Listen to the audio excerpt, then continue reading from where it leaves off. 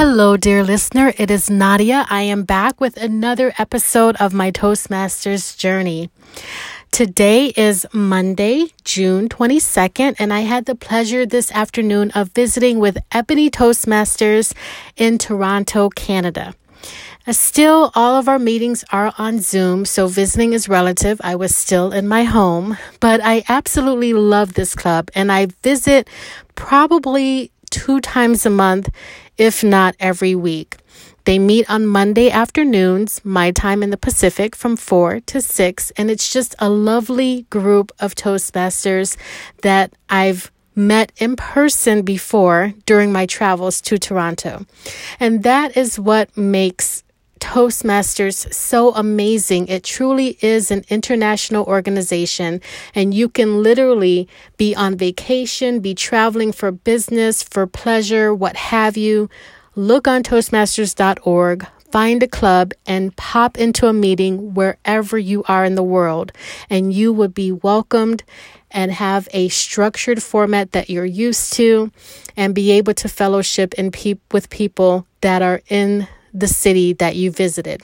So years ago, when I was in Toronto visiting family, I just happened to stumble upon Ebony Toastmasters in the database, and I popped in, and they were actually celebrating their 500th meeting.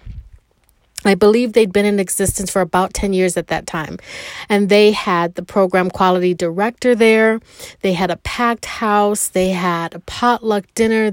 Everybody brought a dish to this community center that they met at. And they were just so warm and friendly. And at that time, they had a panel discussion of the past, present, and future. So the people that founded the club, the people that were current officers, and the officers-elect who was taking over. And they just talked about their visions, when the club was started, what the hope for the club was, where it is today, and where it's going in the future. And they have really become one of the elite clubs in the Toronto area. At this time, one of their members, Stephen, is actually the district champion of the international speech competition going on to regionals. So they definitely have a legacy of excellence. And when I visited this club back in 2017, I was so inspired that I actually came back to Las Vegas and helped found Nubian Voices, which is still going strong. So it's been nice during this time of coronavirus to actually bring those two clubs together.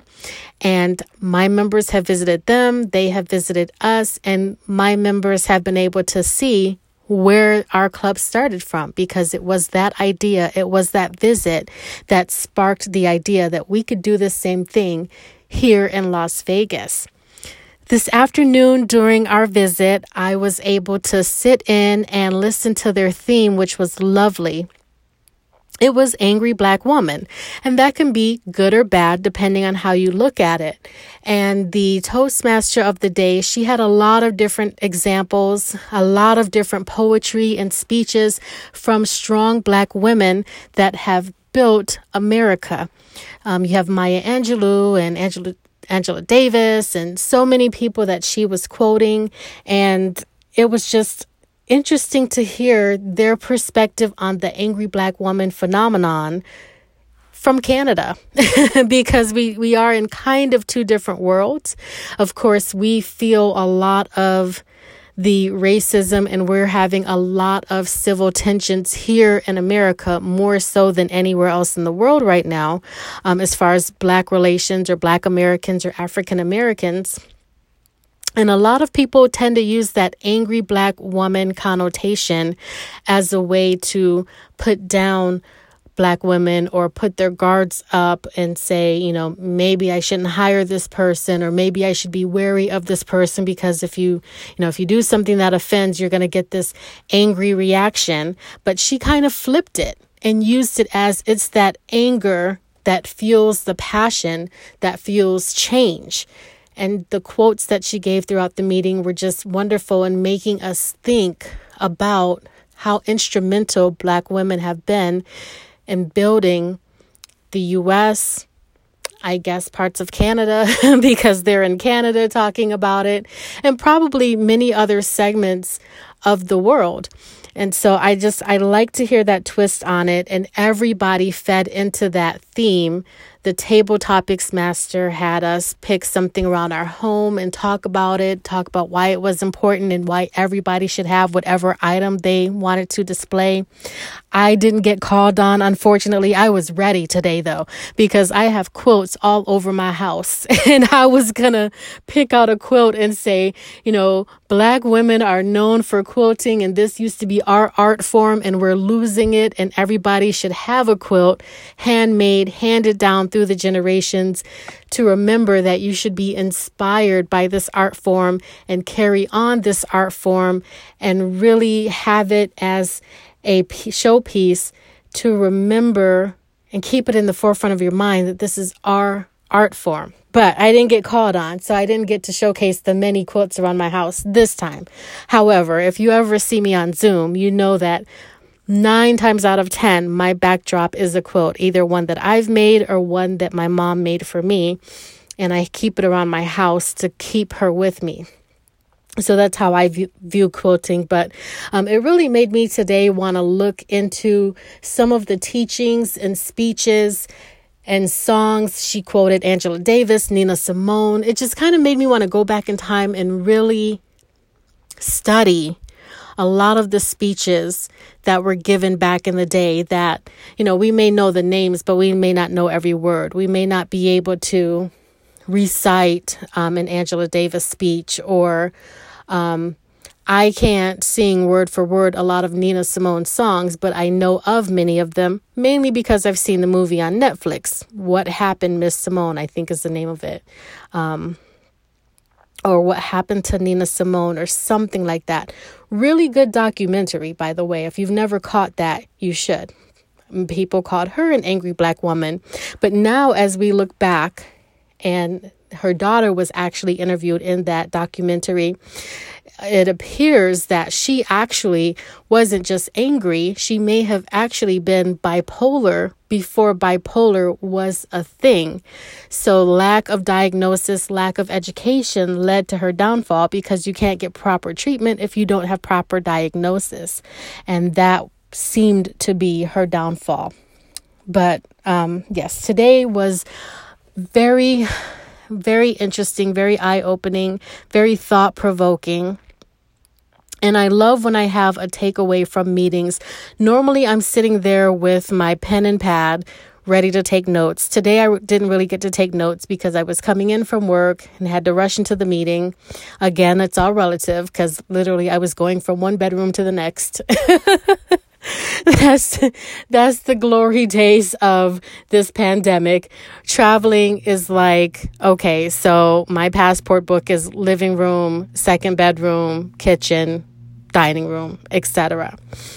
But so I didn't get to take notes necessarily, but I was thinking of the power of the meeting and the powerful people that were displayed.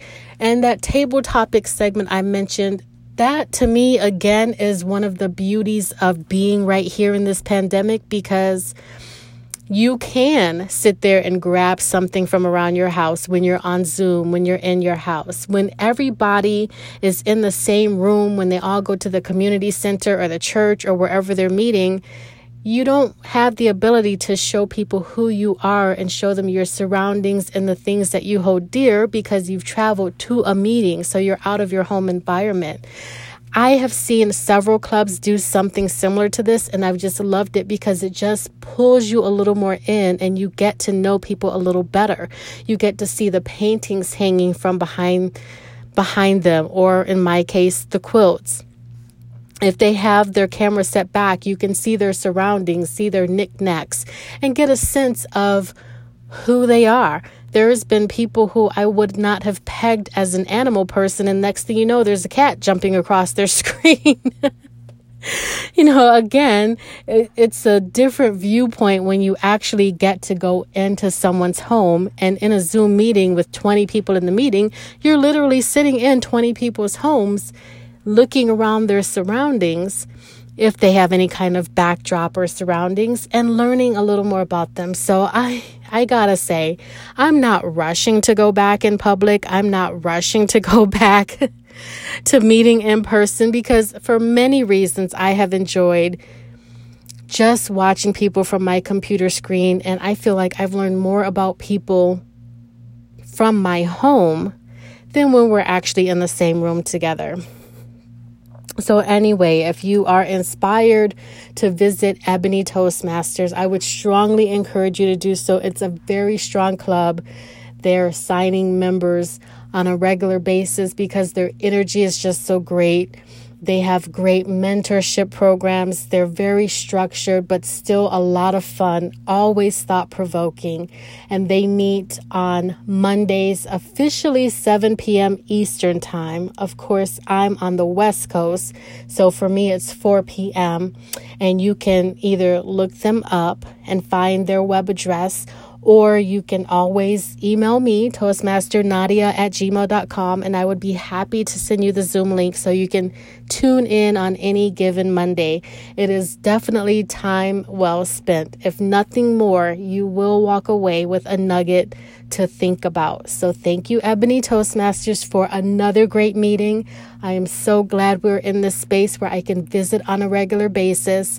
And quite honestly, depending on how my schedule shakes out in the next couple months, I may just join, because I've literally been I've probably been about 8 times since this pandemic started because it's so convenient. So I keep going back because I love their energy, and I really at this point feel like one of the family. So give it a chance. Come for a visit. I give this club 2 thumbs up. And they would love to have you as a visitor, and you can tell them Nadia sent you. Even if you've never met me before, they would be happy to have you and welcome you with open arms. So come give us a visit. Bye.